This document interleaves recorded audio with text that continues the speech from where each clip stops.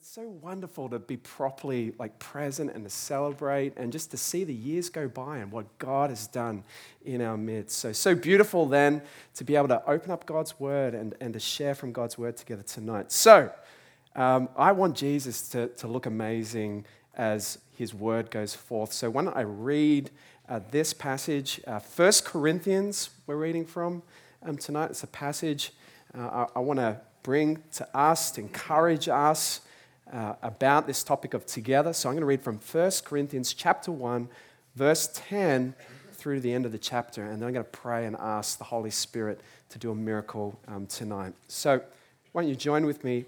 1 Corinthians chapter 1, verse 10.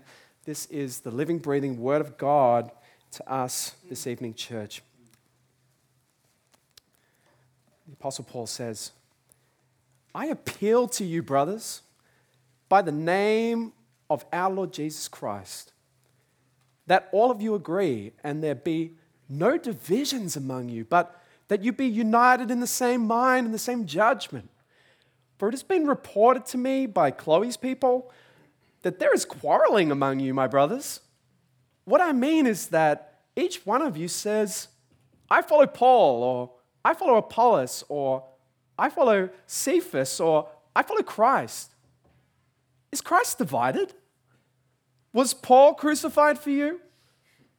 Or were you baptized into the name of Paul? I thank God that I baptized none of you except Crispus and Gaius, so that no one may say you were baptized in my name. I did baptize also the household of Stephanas. Beyond that, I do not know whether I baptized anyone else. For Christ did not send me to baptize, but to preach the gospel, not with words of eloquent wisdom, lest the cross of Christ be emptied of its power. For the word of the cross is folly to those who are perishing, but to us who are being saved, it is the power of God. For it is written, I will destroy the wisdom of the wise, and the discernment of the discerning I will thwart. Where is the one who's wise? Where is the scribe? Where is the debater of this age? Has not God made foolish the wisdom of the world? But since in the wisdom of God, the world did not know that through wisdom, it pleased God through the folly of what we preach to save those who believe. For Jews demand signs and Greeks seek wisdom, but we preach Christ crucified, a stumbling block to Jews and folly to Gentiles. But to those who are called, both Jews and Greeks, Christ the power of God and the wisdom of God. For the foolishness of God is wiser than men, and the weakness of God is stronger than men. For consider your calling, brothers. Not many of you were wise according to worldly standards. Not many were powerful. Not many of you were of noble birth. But God chose what is foolish in the world to shame the wise. God chose what is weak in the world to shame the strong. God chose what is low and despised in the world, even the things that are not, to bring to nothing the things that are, so that no human being might boast in the presence of God. And because of him, you are in Christ Jesus, who became to us wisdom from God, righteousness and sanctification and redemption, so that it is written, let the one who boasts boast in the Lord. Would you pray with me? Dear Heavenly Father, we thank you so much for the privilege of gathering around your word and hearing from you. And Lord, I pray that that's what would happen tonight. We would hear from you. Lord God, open our eyes, open our hearts, help us see Christ, help us to treasure him, and help, Lord God, bring us together. And we pray this in Jesus' name. Amen. Well, I wanted to begin with a question for everyone, and the question is this: have you ever found yourself in the middle of an argument and you don't even know how you got there? For years, it hadn't been an issue. You've tolerated it without a thought, and something has changed, though. Something has shifted, something has snapped, and tonight is different. Change is needed. This behavior can't be tolerated anymore. It's now a critical issue. In fact, it is not a critical issue. It is the issue. Well, what issue am I talking about? Well, I'm surprised. No, in fact, I am deeply disappointed you haven't figured it out. I am talking about, of course, crumbs on the couch.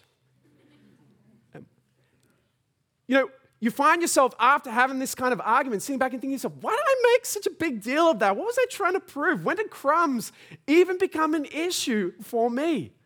Worse, it suddenly occurs to you in the heat of the argument that you are in fact responsible, but it's too late now to back down.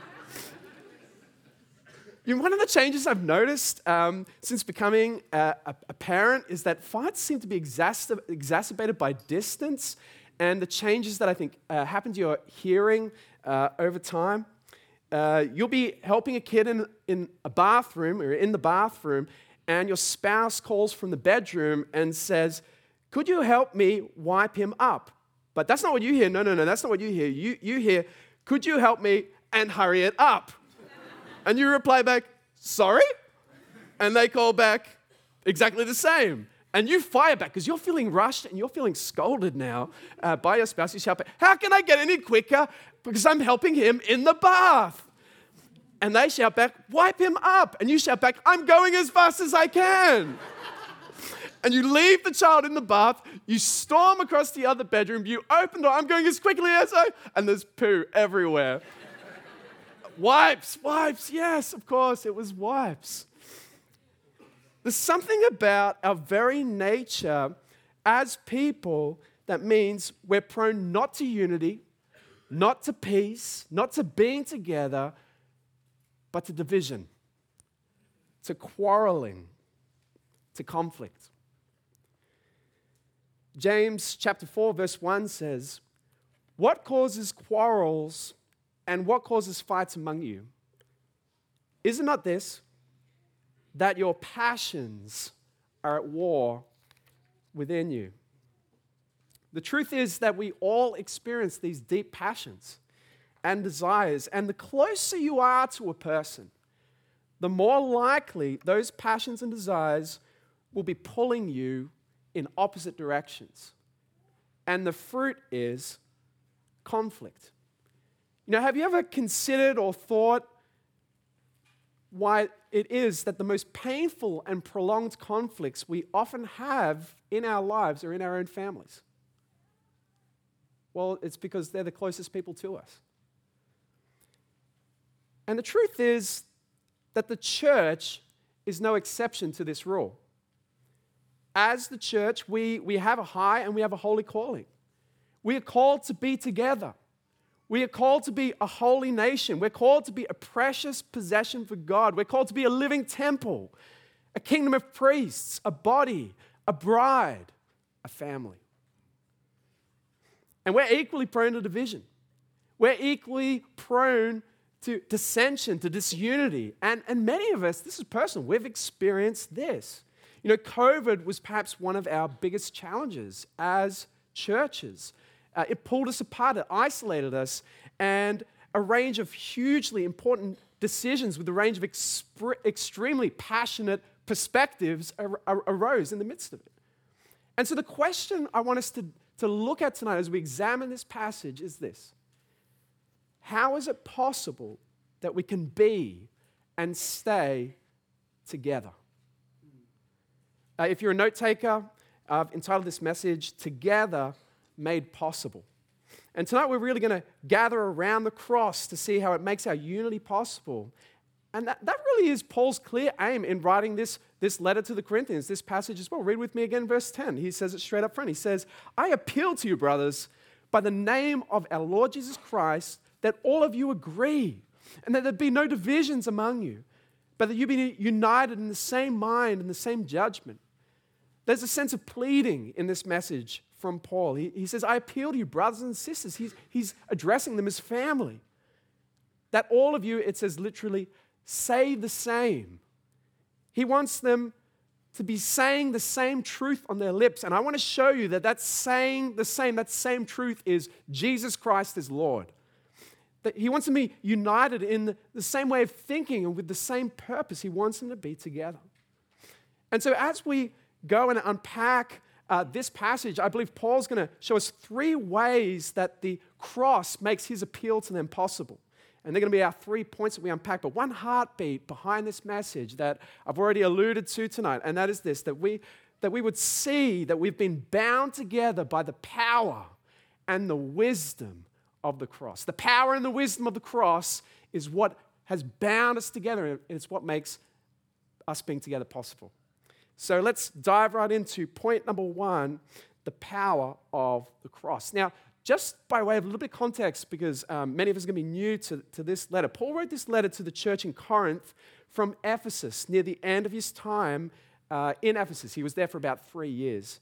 And Corinth and Ephesus were similar cities in a way. They were both extremely wealthy, multicultural trade cities, and deeply divided between the rich and the poor. And they were also cities deeply affected by pagan idol worship and loads of kind of worldly philosophies in it. And Paul writes to help this little church live as genuine followers of Christ. But he's received some disturbing news from the household of a wealthy widow in his church in Ephesus. And we read the following in verse 11 of our passage. We read the following. It says this, "For it has been reported to me by Chloe's people that there is quarreling among you, my brothers." Chloe's people, it says. It likely is a reference to members of Chloe's household, her slaves or associates for business or family members. And as two major trade cities between Ephesus and Corinth, Chloe likely had business dealings in Corinth, and some of her associates had witnessed these troubles. The word Paul uses is quarreling. That word actually literally means hot dispute. The definition is the emotional flame that ignites whenever rivalry becomes intolerable. Hot disputes, fiery, heated arguments are occurring in this church. And so we read on the following in verse 12. Paul writes this, "What I mean is that each one of you says, 'I follow Paul,' or 'I follow Apollos,' or 'I follow Cephas,' or 'I follow Christ.'" There were this kind of practice of aligning themselves around prominent leaders in the early church. Some people aligned themselves to Paul, the apostle to the Gentiles and the founder of the church in Corinth. They were saying, "Yeah, I'm one of Paul's people." Others were aligning themselves to Apollos. He was the great orator, the great public speaker, a preacher who was trained in the finest city in all the Roman Empire, in Alexandria. Some people were aligning themselves to Peter, the chief of the disciples of the Lord Jesus Christ. And then Paul kind of ironically mentions, "or I follow Christ." His point is, and how about I follow Christ? No one seems to be boasting about following Jesus himself. And that is what Paul means when he says he wants them all to agree, to say the same. He wants them to say, "We follow Christ." And so Paul continues, and his tone is one of utter outrage about what he sees in this church. Read the following with me, verse 13. He says, "Is Christ divided? Was Paul crucified for you? Or were you baptized into the name of Paul? I thank God that I baptized none of you except Crispus and Gaius, so that no one may say that you were baptized in my name. I did baptize also the household of Stephanas. Beyond that, I don't remember whether I baptized anyone else." Should the body of Christ be divided, says Paul? No, it shouldn't be. We should be united together. Was Paul crucified on the cross for you? No, that's ridiculous. Christ was crucified for you on the cross. Were you baptized literally into the name of Paul? You know, that expression, into the name of, it means to enter into fellowship or an agreement, allegiance with someone. And so to be baptized into the name of Christ means that in baptism, you've pledged allegiance to Christ and his cause. You've entered into the community of people who are meant to be loyal to Christ. And Paul then speaks in a really tragic way. He says he's thankful that he didn't baptize many people in Corinth, not because he doesn't value baptism. I mean, read his big spiel about baptism in Romans chapter 6.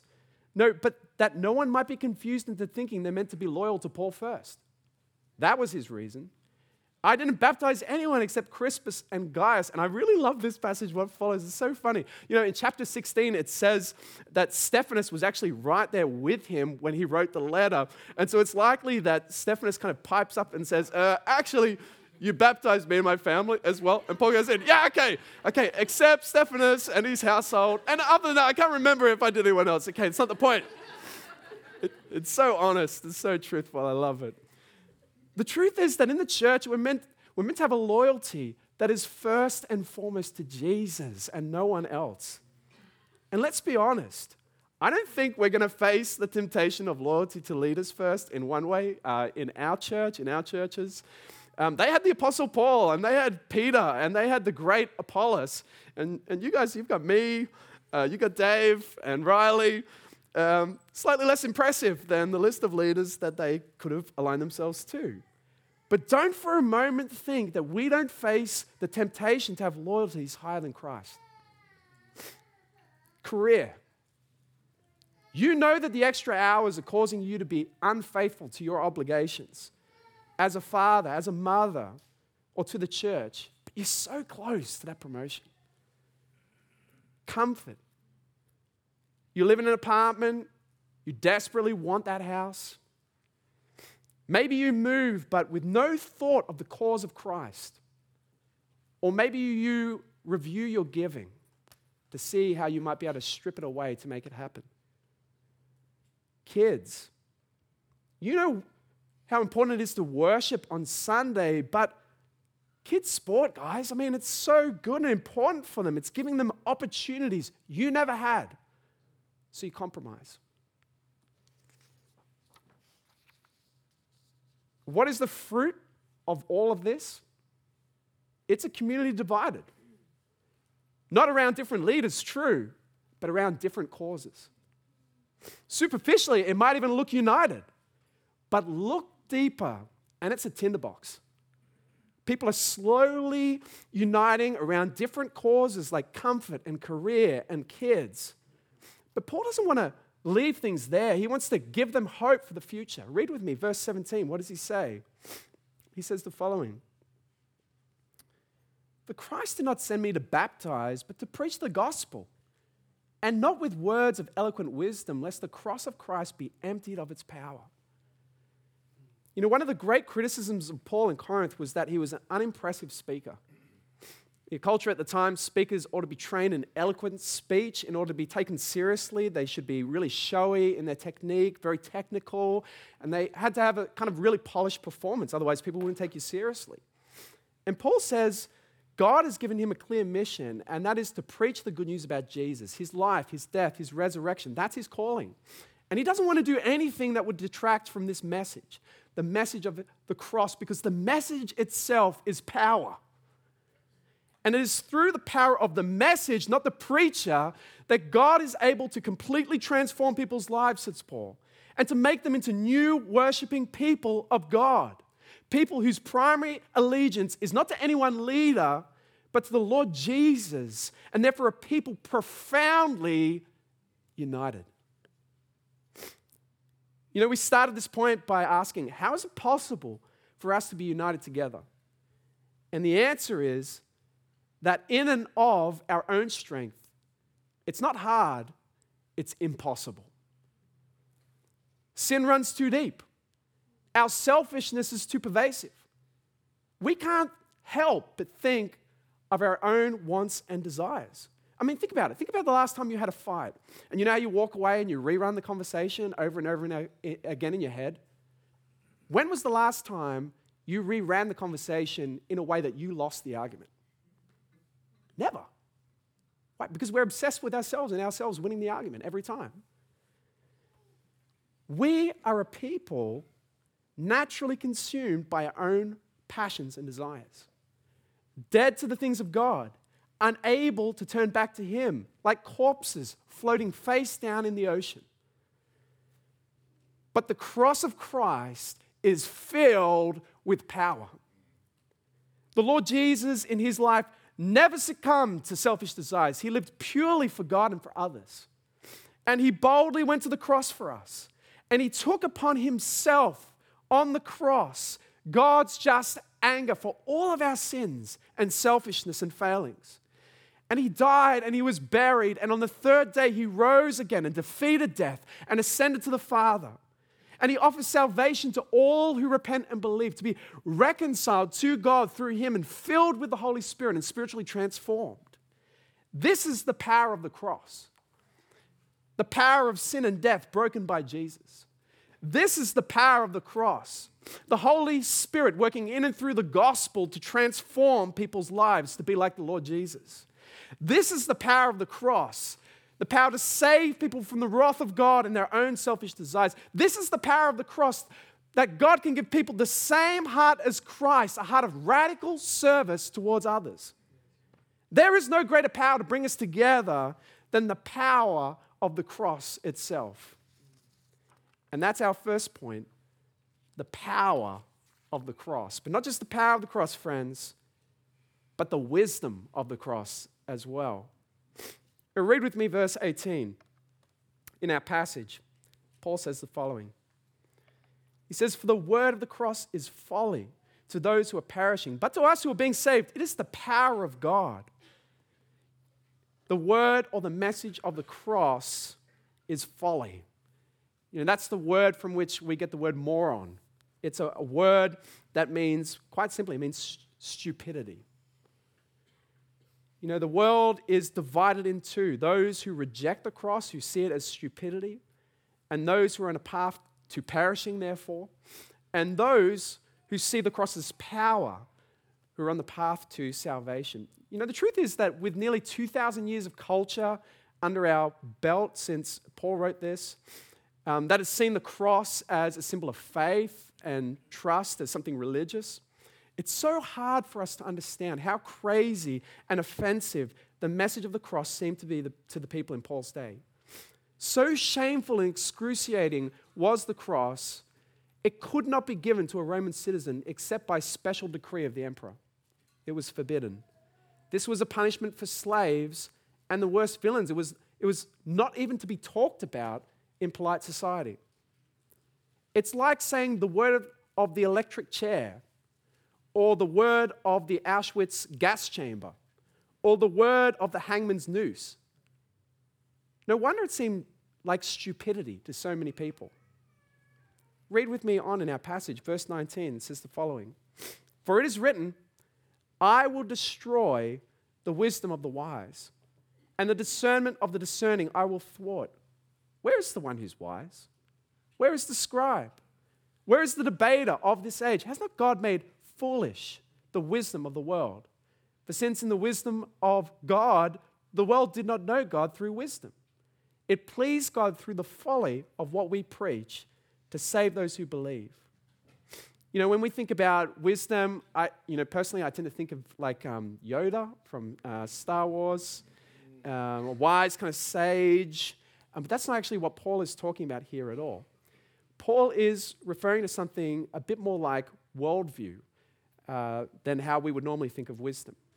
At the time and in Corinth and throughout the Roman Empire, there was these different schools of thought that people would align themselves to in places like Corinth and in Ephesus. Systems of thinking about the world and how to explain it in order to inform the choices that you'd make in life. There were many, many different schools. Schools of wisdom.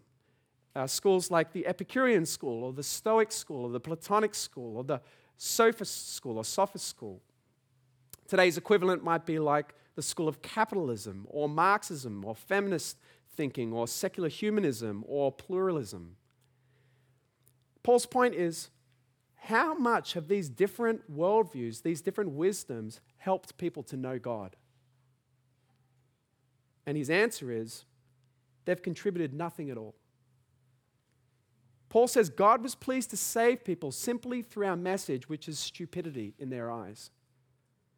More, this is God's judgment upon all the so-called wisdom of the world. He deliberately chose a means that most intelligent people would naturally take offense at. And so we read on in verses 22 through to 25. Paul says the following. He says this, "For Jews demand signs and Greeks seek wisdom, but we preach Christ crucified, a stumbling block to Jews and folly to Gentiles. But to those who are called, both Jews and Greeks, Christ, the power of God and the wisdom of God. For the foolishness of God is wiser than men, and the weakness of God is stronger than men." To Jewish people, a crucified Messiah was an impossibility. It was almost blasphemous. The Messiah literally means God's anointed king. God's anointed king who would rescue the people of God once and for all from their enemies. And so Paul writes, they demand powerful signs from the Messiah. They demand that the Messiah prove that he's able to vanquish the Romans and deliver the nation. And so this idea of a crucified Messiah sounds absolutely impossible. Like frozen steam, or a vanquished victor, or a broken promise. It sounds like nonsense. And Gentiles also loved wisdom, and as we said, had many schools of thought, but they worshiped power and rhetoric and impressive speech. And a crucified hero seems like just something ridiculous. It seems like absolute folly. But in God's wisdom, what appears to be an embarrassing moment of defeat is in fact the pinnacle of his wisdom and his power. God's greatest display of his own wisdom and power, though it is mocked and dismissed by the world, is seen in what appears to be Jesus' greatest moment of weakness. As Jesus hangs on the cross, though it appears to be a shameful defeat at the hands of his enemies, in fact, it is the culmination of the wisdom of the ages. As he cries out in agony, saving power unseen since the foundation of the world is coursing through his veins. You see, human wisdom and strength are, from God's perspectives, rebellious folly and moral weakness. See, God does not want anyone coming to him resting on their own laurels and achievements. That's simply self-deception. God wants people to see for themselves the true state of reality, that they are in desperate need of his saving, his reconciling, his forgiving power. You might at this point think, okay, Brendan, it feels like we've kind of got sidetracked. What does this have to do with us being together? This is so critical, friends. This is so crucial. This is right at the center. You remember earlier we saw that when Paul talks about wisdom, he really means a kind of way of looking at the world. He means like a worldview. He means that the cross gives us a completely different way of looking at life.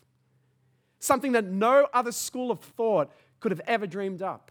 Something that completely transforms the way we think about how God works in the world, who we are and why we're here and what we should expect in life. You see, the cross calls us to embrace the mindset of Christ himself.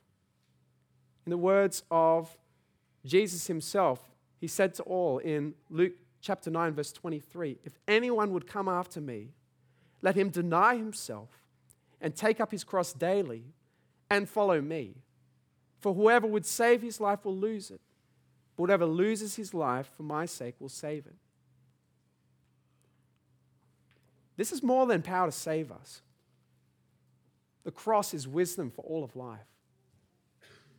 To live in the wisdom of the cross is to embrace the mindset of Jesus in pouring himself out for the sake of others. Nothing has the power to unify us quite like the wisdom of the cross. You see, the wisdom of the world stands directly opposed to the wisdom of the cross. It says, follow your passions and desires to find yourself. You do you. The wisdom of the world says, search within, find yourself there. You must be true to yourself and find yourself within. The wisdom of the world says, reject all sources of external authority. Follow your dreams no matter what the cost. If someone wrongs you, you call them out. If someone takes from you, you claim it back. If someone looks down on you, mistreats you, you put them in their place. But the wisdom of the cross says something so different. It says something completely different. It says, deny your passions and desires to love and serve others. It says, find yourself in Christ. You must be true to him, whatever the cost. It says, accept his lordship. Follow his commands, no matter the personal cost. If someone wrongs you, forgive them. If someone takes from you, love them. If someone looks down upon you, mistreats you, you commit them to prayer. You see, it's not just that we've been brought together by the power of the cross, but God has given the wisdom of the cross to keep us together as well as we follow in the example of our Savior. But not just the power of the cross, not just the wisdom of the cross, our final point together, the people of the cross. It's more than simply that God has in his wisdom, brought us together and give us a new way of looking at life, but he's given us a new identity as well. You know, we live in a culture where our natural impulse is to assume that what we feel on the inside is who we are. And the fruit of that is that it's easy to have our sense of who we are deeply shaken. A change in season, maybe you become a new parent and you feel tired and exhausted, and your career seems to be dwindling and friendships have changed, and you are left wondering, who am I? I thought I knew who I was, but who am I really now? Maybe you're, on one sense, following Jesus, but secretly struggling with attraction to someone of the same sex. Or perhaps living with a sense that you're the wrong gender and just wondering, who am I? Who am I really? Maybe it's a prolonged season of loneliness and dryness in your faith, and it feels like something is deeply wrong. Maybe you simply moved here from interstate or international recently with great expectations. You were once in your life surrounded by friends and family. You were once respected. You had a great career, and all of that is gone. And your sense of self has been deeply shaken. You're not the person you once thought you were. You know what the common fruit of all these wrestles is? It's that they leave you tempted to believe the same lie. And that lie is, I don't belong here. This is not really home. I'm not sure I actually even really quite fit here. I probably should go somewhere else. See, the cross offers us a profound new identity that's not easily shaken. One that binds us all together as a family. And do you know what that wonderful new identity is? According to Paul, it's that we are all precious nobodies. Read with me verse 26. He says the following. For consider your calling, brothers. Not many of you were wise according to worldly standards. Not many were powerful. Not many were of noble birth. But God chose what is foolish in the world to shame the wise. God chose what is weak in the world to shame the strong. God chose what is low and despised in the world, even the things that are not, to bring to nothing the things that are. Paul says, not many of you were wise. By that he means well-educated. Not many of you were powerful. That means politically influential. Not many of you were of noble birth, born into the right families. Paul says God deliberately chose the majority of the Corinthians precisely because they were none of these things. They were nobodies. Why? Why would he deliberately choose nobodies? Well, verse 29 has the answer. So that no human being might boast in the presence of God. Isn't that beautiful? Did you catch that? God wants all people to come to him seeing what's real, that they have absolutely nothing to offer God. No human being has any cause for boasting before God. But the trouble is, not all of us believe that to be true. Human wisdom and strength that seeks to find its way without God ultimately isn't really wisdom and strength, it's foolish rebellion. The natural condition of all people is to be deeply selfish and corrupted. And so God chose weak nobodies in Corinth to make it abundantly clear to all. Salvation is by his grace and nothing else.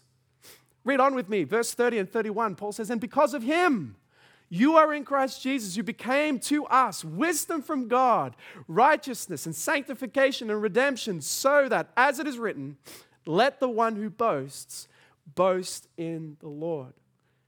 It's all of grace that we've been included in the people of God. Boasting is therefore excluded, except when it's boasting in what Christ has done for us. You know, I love this song, My Worth Is Not in What I Own, by Keith and Kristen Getty, and they have this wonderful line in it that I think just summarizes this so well. It says, Two wonders here, I confess: my worth and my unworthiness, my value fixed, my ransom paid at the cross. Isn't that beautiful? Yeah. Two truths I confess: my worth and my unworthiness, all from the cross. This is the wonderful truth that should bind us together as one. We have this common identity. We all come together with the same need for Jesus. There are no differing levels of grace needed to be saved. There are no easy saves in the kingdom of God. We come all desperately in need. Just because some people do not see their need or believe they were less needy doesn't make it less true. Salvation is a level playing field. All desperately need His grace. Our common need for grace, rightly believed and applied, should have a powerful, unifying effect on the family of God. In the family of God, we are always far, far more similar to each other than different, because we all share a common need for lavish, abundant grace from God. Isn't our refusal to believe this truth nearly always the cause of our divisions? You think about it with me. Someone repeatedly sins against me, and so I grow irritated and tired. Why? Why do I grow irritated and tired?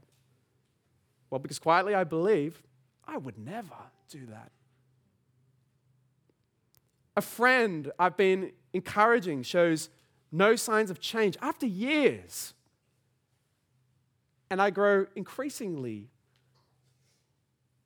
frustrated and irritated. Why?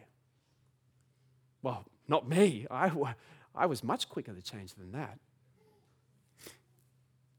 They seem so lacking in commitment and leave the serving to everyone else.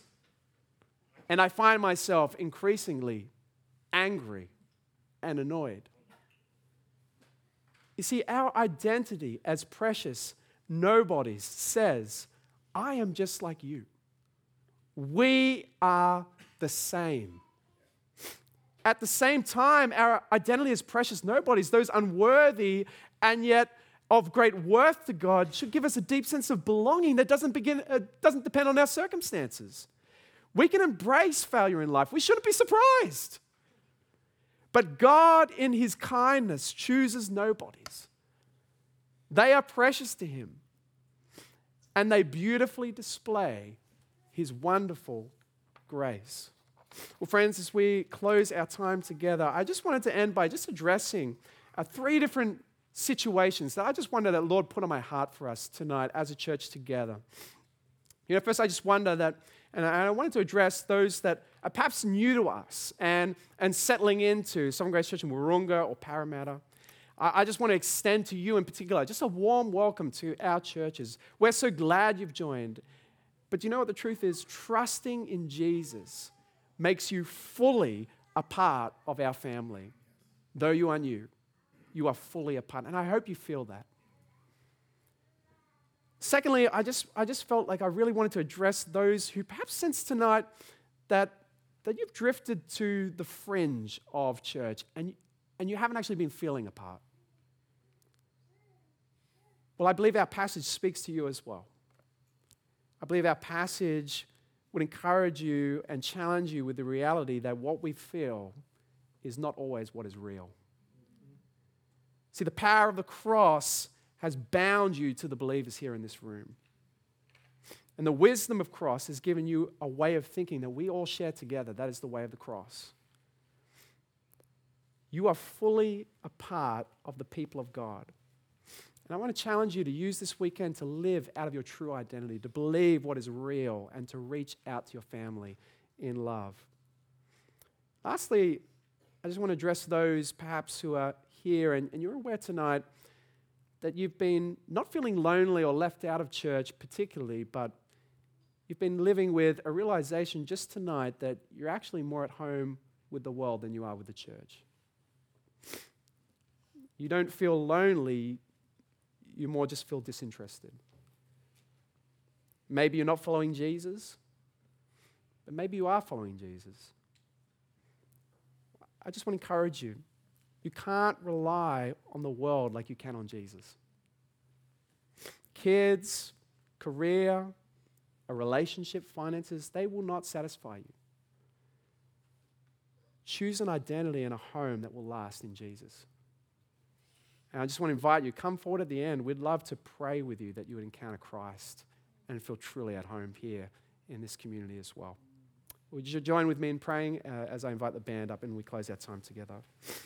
Oh, dear Heavenly Father, we thank you so much for your kindness and your grace. To think that you would choose nobodies like us and call us your children. More, you would lay down your life and bleed for us that we could be welcomed in your family. Lord, we are truly amongst the most blessed of all people because we have Christ.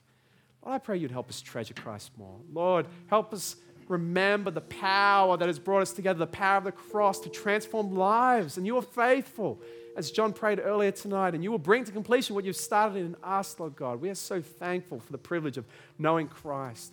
Lord, we thank you for the wisdom of the cross. Help us to live more in that, to lay down our lives, to love and serve our brothers and sisters in Christ, no matter the cost to us, Lord God.